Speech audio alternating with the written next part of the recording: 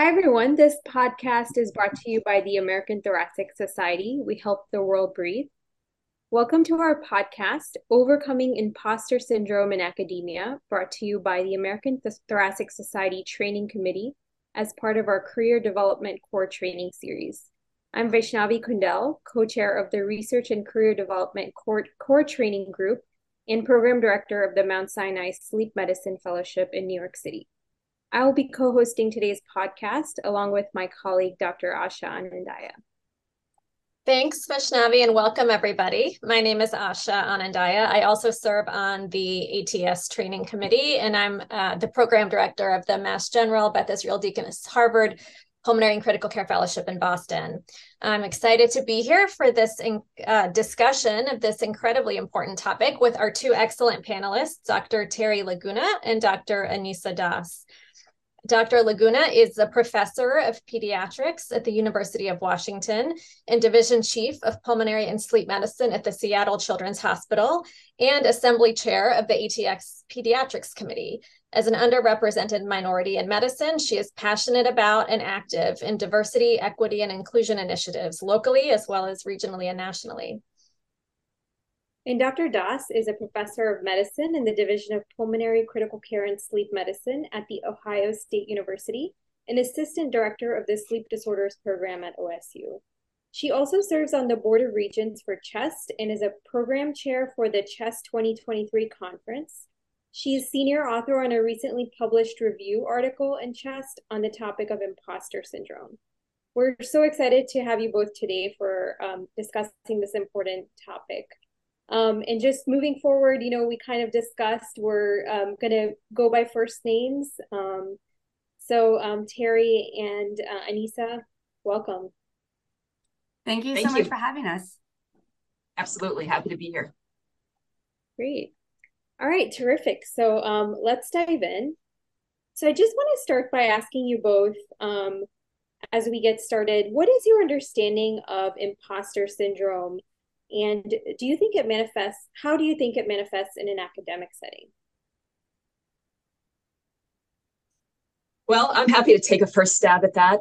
My understanding of imposter syndrome really kind of equates to somebody feeling like an individual feeling as if they don't belong, that they are, somewhat fraudulent and that they're just waiting for somebody to figure out that they are really not as smart or not as talented or capable, and kind of pull the rug out from underneath them. So it's really kind of that individualized feeling, an internal metric of I just don't belong in the situation that I'm in. I actually just wanted to make a quick comment about the title of this podcast with Overcoming Imposter Syndrome. I think it's a little bit of an ironic title, and I think a lot of us, including myself, deal with imposter syndrome, and I think overcoming is something that we all strive to do, but I think just calling it out and talking about it and having this podcast, I think, is a fantastic first step, because it certainly is widespread in academia, from the minute we start in medical school, even before that, through all the different stages of our faculty careers. Terri, I couldn't agree with you more. And that's really the irony, is that it's right. We talked about it. It's a sense of fraudulence in successful people. And where do you have more successful people than among academia and medical students and people who have been literally comparing themselves against their peers for the past 2 decades of their lives, which really, I think, unfortunately sets you up for imposter syndrome, right? It's that comparison. Not to be confused with humility. I do think that we need to point, I always say a good solid dose of humility is a good thing. I think the difference between humility is the sense that you don't truly deserve the success that you've achieved, and that you don't belong among your peers. Great. I think that's a fantastic point and great thing to say.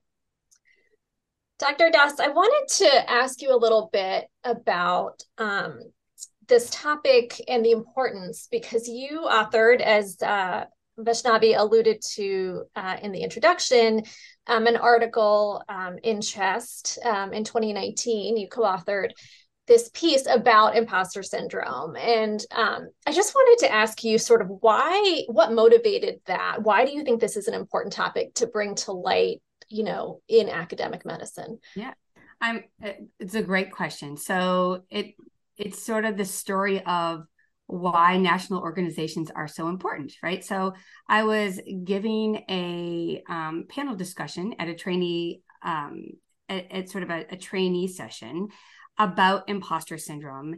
And there were 5 of us on the panel. And the feedback from the session was so tremendous because, despite the fact that the prevalence in most studies ranges somewhere between 25 and 50%, I will tell you that, granted, there may have been a bias based on the audience, but there was about a 90% agreement of folks saying that they felt that they shared those same feelings. And there was so much feedback that it was helpful to understand that they weren't the only ones and there were more people. So the subsequent year, we did a similar panel. And at the end of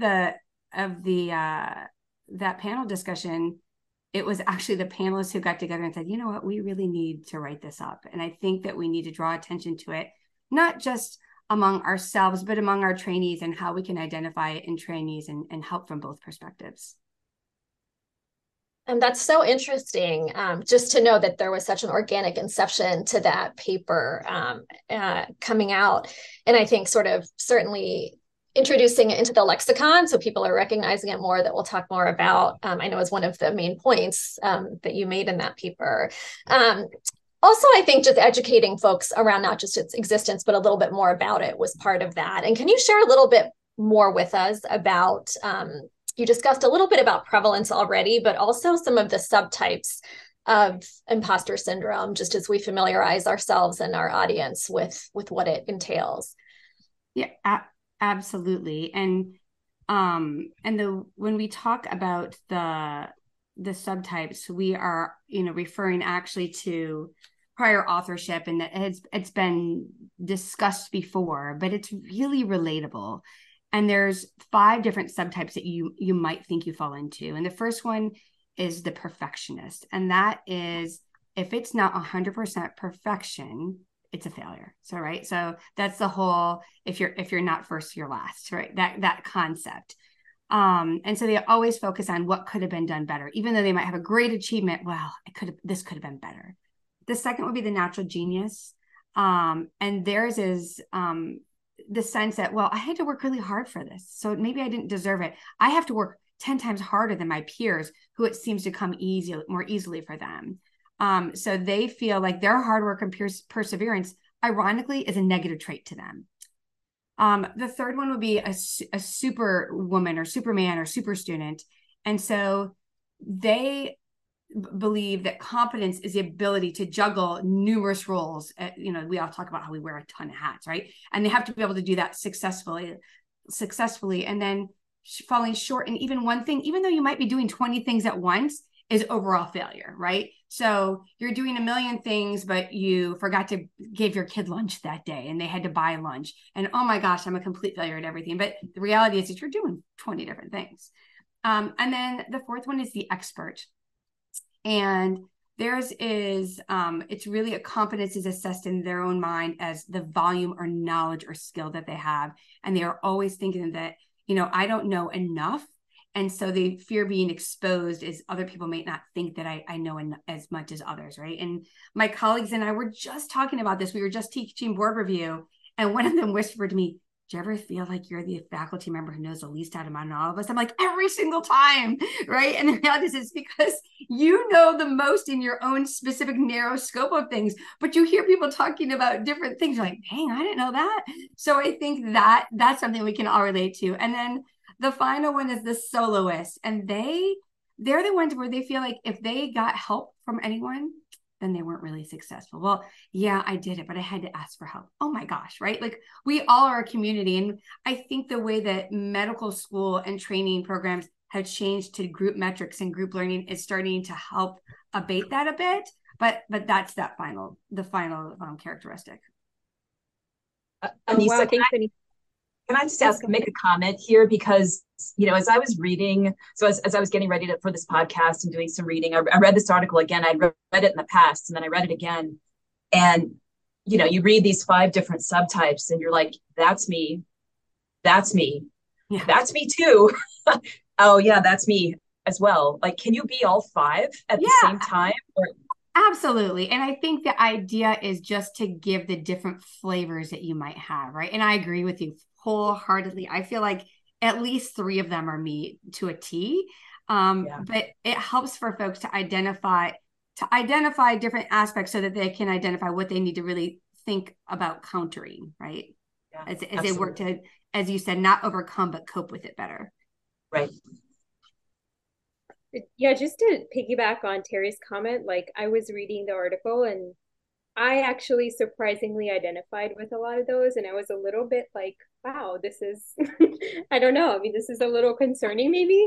But also full disclosure, interestingly, I learned about imposter syndrome very late. And like, I feel like it was in my fellowship and we had a talk on it. And I was like, wow, I didn't realize there was a word for this, you know? So that actually just putting a label on it was helpful for me because, you know, it makes you feel like, okay, other people are experiencing this too.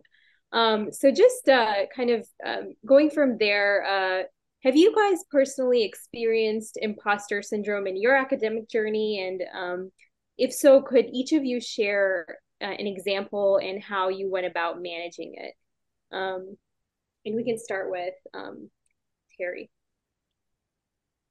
Yeah, so it's a matter of choosing which example to give. To give, there's quite a few to choose from. So I think I'll choose the example of the first time that I basically was invited to participate as a member in a study section for the NIH. And I had just gotten my first R01, and so that put me into imposter syndrome already. Like, how did I get this? And you know, are they sure that this was the right person to award it to? And then I was invited to participate in the study section, and it's called LCMI, which is very basic science focused. And I walk into the first study section meeting and, you know, sit down amongst this group of highly accomplished, highly funded, just group of individuals. And I sat there and I was looking around and I was like, my God, is this really, do I belong here? Like, here are all these individuals whose papers I've read, whose, you know, are cited over and over again in the literature. And I'm going to be on the study section. And, you know, as the day went on, I wish I could say it got better, but it got worse because people were, you know, really, you know, as you said, Aneesa, they're talking about their area of expertise and they're, you know, they're extraordinarily accomplished. And, you know, I really totally felt like it was a place that I didn't belong. And it was uncomfortable. It was viscerally uncomfortable, where it was like, wow, maybe this isn't the right place for me. You know, you talk about how I overcame it and what was the way that I managed it. Well, I'll tell you that a commitment to a study section is 4 years. So I was going to get to experience it again and again and again. And, you know, I started, you know, a number of years ago. So it really was a matter of me just understanding and focusing on what my area of expertise was and knowing that that was my area and that's what I knew the best. And that I was there to learn, that, you know, I wasn't expected to be perfectionist, that I could be okay with just learning what other people had to share, and that I had enough knowledge of the process and of how to write a grant, how to read a grant, how to interpret science, that I was going to be able to do a good job and evaluate the science and advocate for the science that I felt deserved to be funded. And I think each time I got a little bit more comfortable, because again, I had it 3 times a year, you get to experience this. And, you know, it's still sometimes I have issues with, you know, with this imposter syndrome, because it's a very accomplished crowd to be a part of. But it's me and just telling myself, you know, back to Ted Lasso, I am a capable person. I am a capable woman. I can do this. I am a scientist.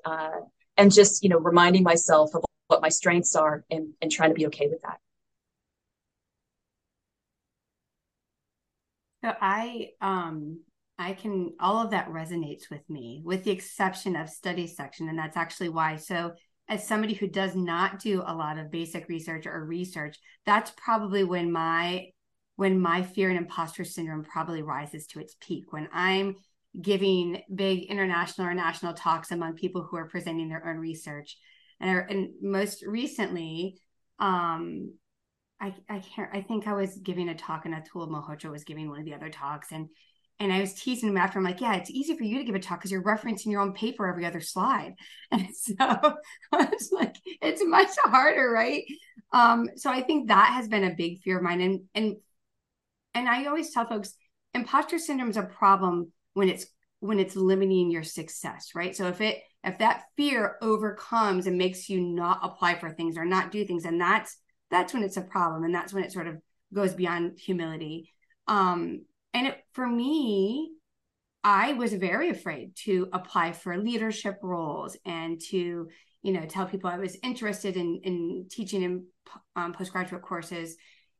And fortunately or unfortunately, this is probably why I talk so much about mentorship and sponsorship and the importance of it, is I've been fortunate enough to have really strong mentors and, more importantly, sponsors who have said, Aneesa, I really think that you're a great candidate for this, and I think you should do these things, right? So that has been a huge role for me, or important role for me.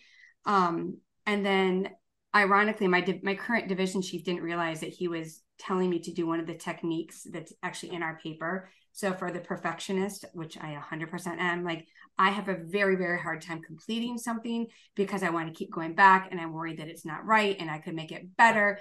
And so I get very, very, that causes a tremendous amount of stress for me. And so finally he said to me, he goes, Aneesa, I'm just going to tell you something. You just need to start putting things out at 50% because it's probably equal to 100% of a lot of people. And I was like, what? But I really kept that in my head, right? And so that's actually a tool called shipping.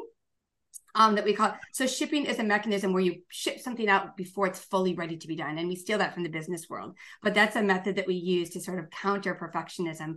So I try to say oftentimes, is it good enough? Because that's how we do more things. And that's how I've been able to juggle more hats, because otherwise I can't take on new responsibilities unless I can be like, I think this is going to be okay. And then I always add on, if you guys need corrections or things that needs to be better, please let me know. Right? I still add that at the end, but that's sort of how I've addressed it.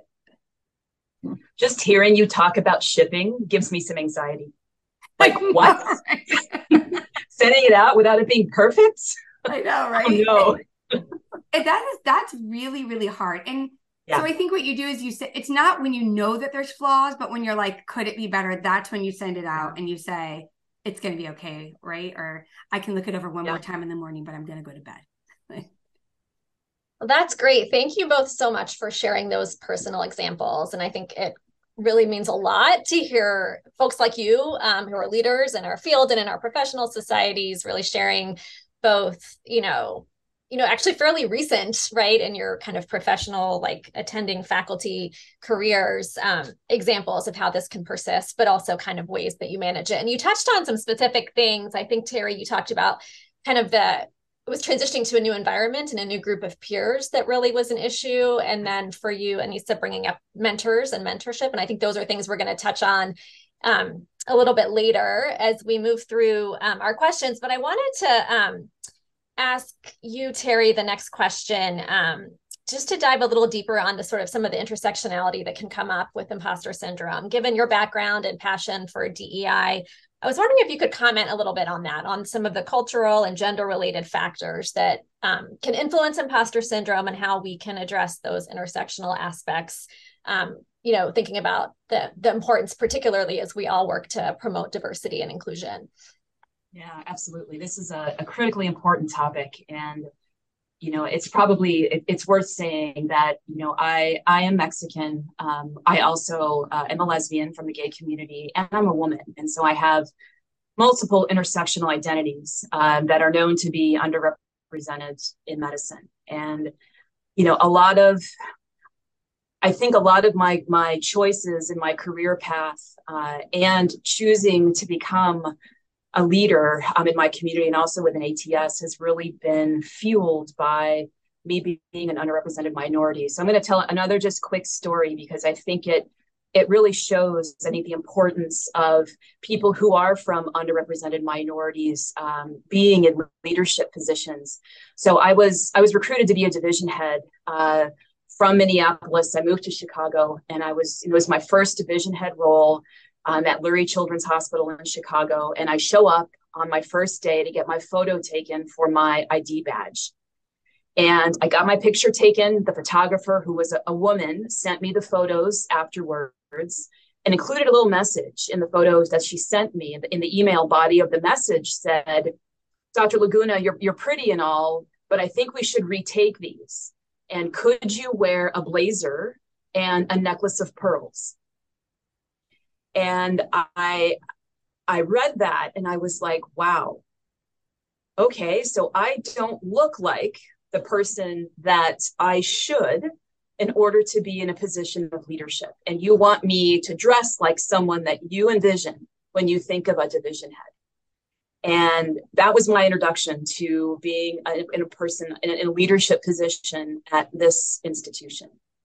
And when you read the literature, there are very few underrepresented minorities who are women that are in leadership positions, let alone 2 to 3% of full professors in the medical field are women of underrepresented minorities. And so this is critically important because so many times in our journeys in academic medicine, we are treated as if we are not good enough. And we just don't see people who look like us in leadership positions who can help advocate, mentor, sponsor those coming after us. So it took me a while to realize that people actually valued what I had to say. And this probably interrelates very much with imposter syndrome, that who would want to listen to me? Who would want to hear what I have to say or hear about my journey? However, because of my experiences and being how I've been treated as a new leader, it really just motivated me to really need or feel like I needed to represent and to really help, be that person to help bring up future generations of underrepresented minorities and people who belong to different gender identities and have different backgrounds. Because it's hard. It is a difficult journey for women, for people from underrepresented backgrounds, people with disability, different gender identities, you name it. It's challenging. And imposter syndrome, which I'm sure Aneesa will tell us, is very much overrepresented in people from underrepresented backgrounds. And so it's, the diversity, equity, and inclusion is so important, and representation in leadership positions is one way to help show people that, yeah, you can do this. And, being open to helping and mentor and sponsor people is a way to help address that. Yeah, thanks, Terri, for sharing that personal story. And I think, it's helpful for people from underrepresented backgrounds to kind of see people like you in leadership, and also to recognize that, imposter syndrome exists, and it's probably much more prevalent in people from underrepresented backgrounds. So thank you so much for sharing that. Sure. So let's move on to the next question. It's going to be a two-part question for the both of you. So now that we've kind of discussed, imposter syndrome and the prevalence and where we're most likely to see it, how can we as mentors be better equipped in recognizing imposter syndrome in academia, specifically with our mentees? And how can mentorship play a role in alleviating it and providing meaningful support? And kind of to piggyback a little bit off that question, which is, are there any structural changes that academic institutions could potentially implement to create more of an inclusive and supportive environment that then minimizes the development of imposter syndrome? And Aneesa, if you want to go first. Sure. So I think, first of all, you're right. I've commented on the importance of mentors. I will honestly say my mentors have made my career. Like, okay, that's probably also my imposter syndrome speaking, right? Ironically, but they have. There's so many things that I would never have done had people not encouraged me. Actually, so Patricia Rivera, the current president, has been, she knows this very much. I tell her all the time, she has made me the woman I am today. So she trained me. And I have modeled much of my career, both in family and work, around her, because she would tell us daily. I mean, she would almost verbatim say, you are good enough and you can do this. And if you ever showed any hesitancy towards something, she would admonish you like a parent. Absolutely do not. I do not want to hear those words from you. Right. And so constantly just not allowing people to be down on themselves, and correcting that behavior, which again is part two, is some of the behaviors you can do is doing changing your mindset, right? So the second you hear that is shifting your mindset. I will say probably 50% of the leadership roles I have held I've only applied for because somebody else told me I should apply. That tells you that I still have imposter syndrome, and that tells you the use of sponsorship has made a huge difference in my life. And that's what I say when I say that I think my mentorship and the sponsorship I've received has made my career, because even though I've done those things, I would have not felt that I was worthy for those positions.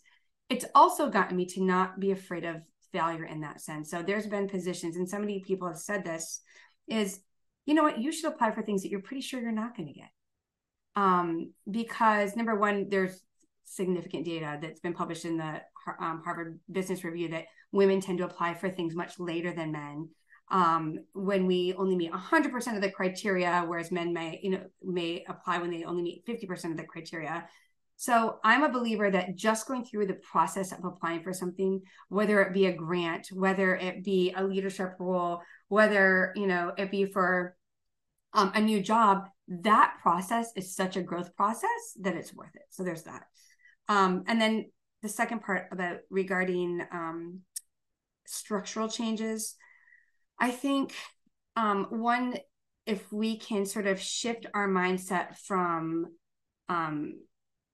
and which is hard, and I don't know how to truly do this, but making us feel as if we're always pitted against each other, which doesn't go away at any point of academia, right? It starts in medical school, and I think it goes all the way through to who's competing against who for what grant, for what position, but really thinking more of a mindset of group, and like not talking more about, well, were you first author or last? No, were you a collaborator on this project, right? Like, because I mean, at our institution, first and last author is very, very important, right? And as is most academic institutions. But I will argue that decreases emphasis on collaboration and contributing to things, and devalues the contribution. So that's one thing. And then on the flip side, so I run our division mentorship program for our new faculty. And one thing that we have done is just implementing that, right? And making sure you have somebody to be there when you first start. But number two, one of the things that we do is we have self-assessments and then assessments by the mentor. And the self-assessment is where you think you are on your success, clinically, academically, meeting deadlines, all these things, and then where your mentor sees you. And that's a really good way to help identify imposter syndrome when their metrics are much lower than about themselves than the mentor sees. I think that's an opportunity to intervene and identify imposter syndrome earlier. Okay, those are a lot of words. I'm done.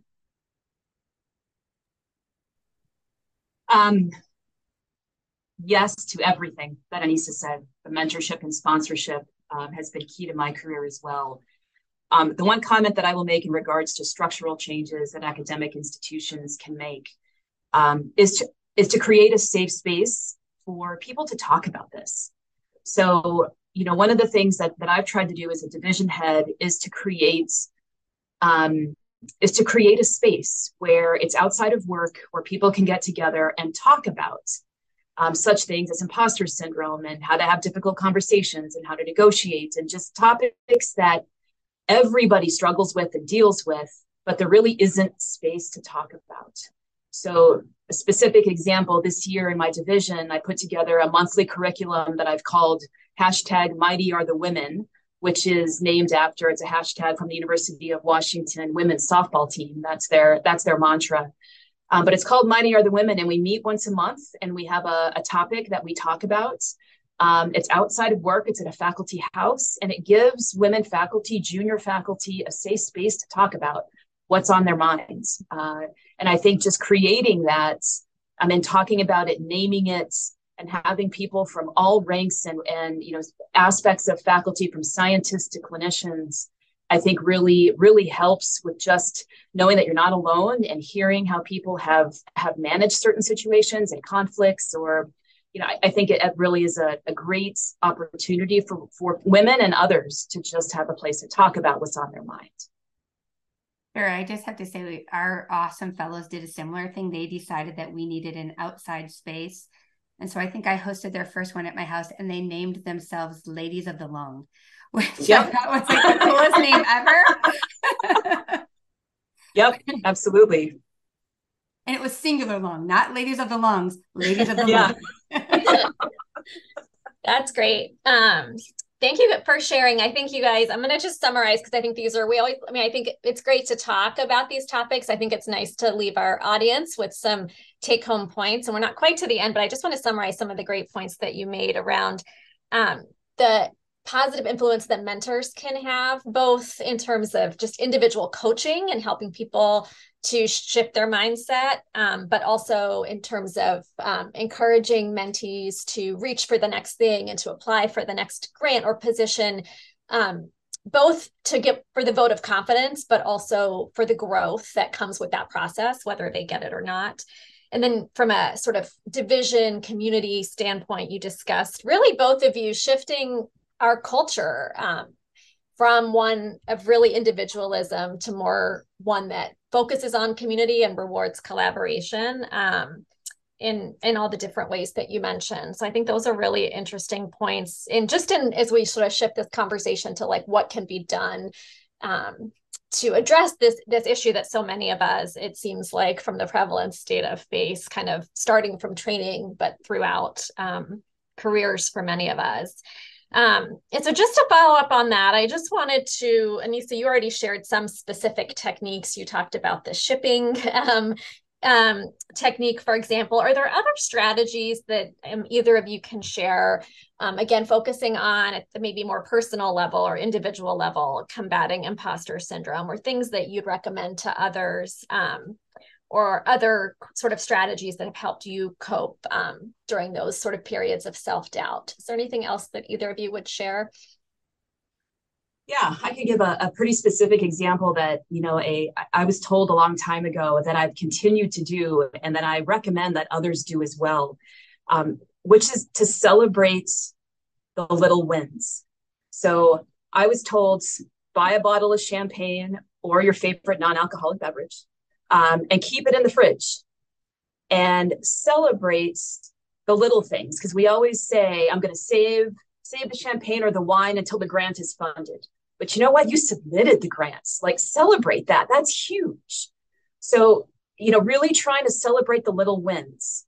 I got a nurse FTE approved for my clinical program. Fantastic. Celebrate that. And trying to, along the way, to give yourself credit for the hard work you're doing, the little wins that you get, because those are just as important as the big ones. You wouldn't have the big ones without the little ones. And that is across all ranks, because I think in academic medicine, we so focus on the publications and the grants. But you know what? We have a lot of clinicians that are doing amazing work, and it's hard to find ways to give them credit for the work that they do. And so, you finished your notes on time, go home, open that bottle of wine, like whatever it is, celebrate the little things along the way. You don't need to wait until you've gotten that promotion, because there are so many little things that get you to that job, that get you to that place. So I've started to do that. And it really has impacted me, because it reminds me of, oh yeah, that was a lot of work to get that done and off my plate. And I'm going to celebrate that. And yep, I have more work tomorrow, but you know what? I'm just going to take the time and I'm going to celebrate that little win now. So I encourage everybody to have a bottle of champagne in the fridge and celebrate those little wins. Now it's my turn to say yes to all those things. I totally agree. I fully support everything that Terri just said. Similarly, I'm because I have my hand in lots of pots. I have in front of me actually right now 3 different pages of sticky notes with like check boxes. And I do that because me crossing something off and putting a star next to it is a huge sense of accomplishment for me. So when I tell my patients, my colleagues, my trainees to do list. I'm like, yeah, exactly. So Terri, you guys can see, but she's showing us that she has her to-do list in front of her. And so I tell people, if you, as you're thinking of your to-do list, you think of something really big that you already just did, put that on the to-do list and cross it off right away so that you start your to-do list with one thing crossed off, because that's an accomplishment. So I totally agree with that. And then I think more so than helping it in ourselves is, so, number one, the reason that we're so successful with imposter syndrome is it drives us to do more, right? And so there's parts of it that are okay. And that's why I say it's a fine line. It's a problem when it starts making us not reach for things or be negative towards ourselves. We didn't touch on this, but I will say that imposter syndrome is linked to burnout, right? So we do need to cherish positive things and focus on that. And so speaking as a mentor and, on the other side of that, we really need to go beyond what Terri said about our own successes, but also celebrate the successes of everybody else, right? So when we see someone do something small, say, hey, great job. Like, I think I leave clinic every day telling my nurses, thank you so much for all of your work helping me and my patients today, right? Just those little appreciation, right? A little bit. Yeah, I totally agree with you guys. Just to comment on, again, celebrating the wins, I think that's so, so important. And I think, we often tend to we're kind of working towards something big. And then we immediately, when it happens or when we get it, we tend to think of the next step. Mm-hmm. So I can think of my own example. Like, I was submitting my NIH, my K-23 grant. It got triaged. I resubmitted it. And I finally got it. It was a year's worth of work. And then my next immediate thought was, oh my gosh, I have to write this extensive IRB. And I told my mentor that the same day I got my NOA. And she was like, you need to just take some time and celebrate this. Like, forget about the IRB, And so I totally relate to that.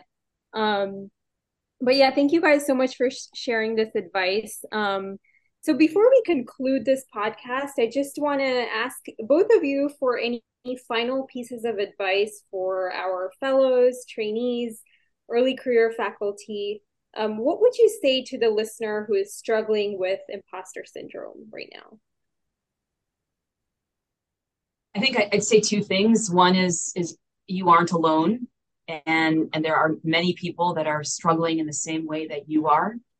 And the second thing I would say is talk about it. Find people that you trust, whether it's a mentor, a sponsor, a friend, a colleague. There are people out there that are going through the same thing, and trying to find those like-minded people to communicate with and talk to. Really finding that support is so important for everybody, not just the early career people, but having those people to help support you along the way. Yeah, I agree. And I think my key thing is to focus on community, and that a community is what helps us buffer against burnout. It helps us buffer against depression and against feeling like you're in a rut and feeling like you're not good enough, because you have your peers to help you. And my advice would be, it doesn't necessarily have to be within your own division, right? So sometimes that's hard. That's what ATS is for, right? When you go to the meeting, I tell people this all the time. Like, when you go to a national meeting, make it a point to at least meet one or two other people and make a connection, because next year when you go back, you're going to be so excited. And then when I go to national meetings, it's like, it's as much of a vacation as it is anything else, because I'm seeing the family I choose, right? It is so exciting and so much fun. And I come off from every national meeting on such a high that I think that that's really important. And that's because we commiserate and we talk about these things. Absolutely. Great. Thank you. Thank you so much, Terri and Aneesa. This really has been kind of a wonderful experience discussing this with both of you. And hopefully the content of this podcast brings our listeners a one step closer to feeling like they're not alone, and everybody feels this at some point in their career. Yeah. But again, this has been an extremely informative discussion, and hopefully will be a great resource for our trainees and junior faculty as part of our career development core training series available on the ATS website. Thank you, everybody. This episode was brought to you by the American Thoracic Society. If you enjoyed this podcast, please like, rate, review, or subscribe wherever you enjoy your podcast. Thanks for listening.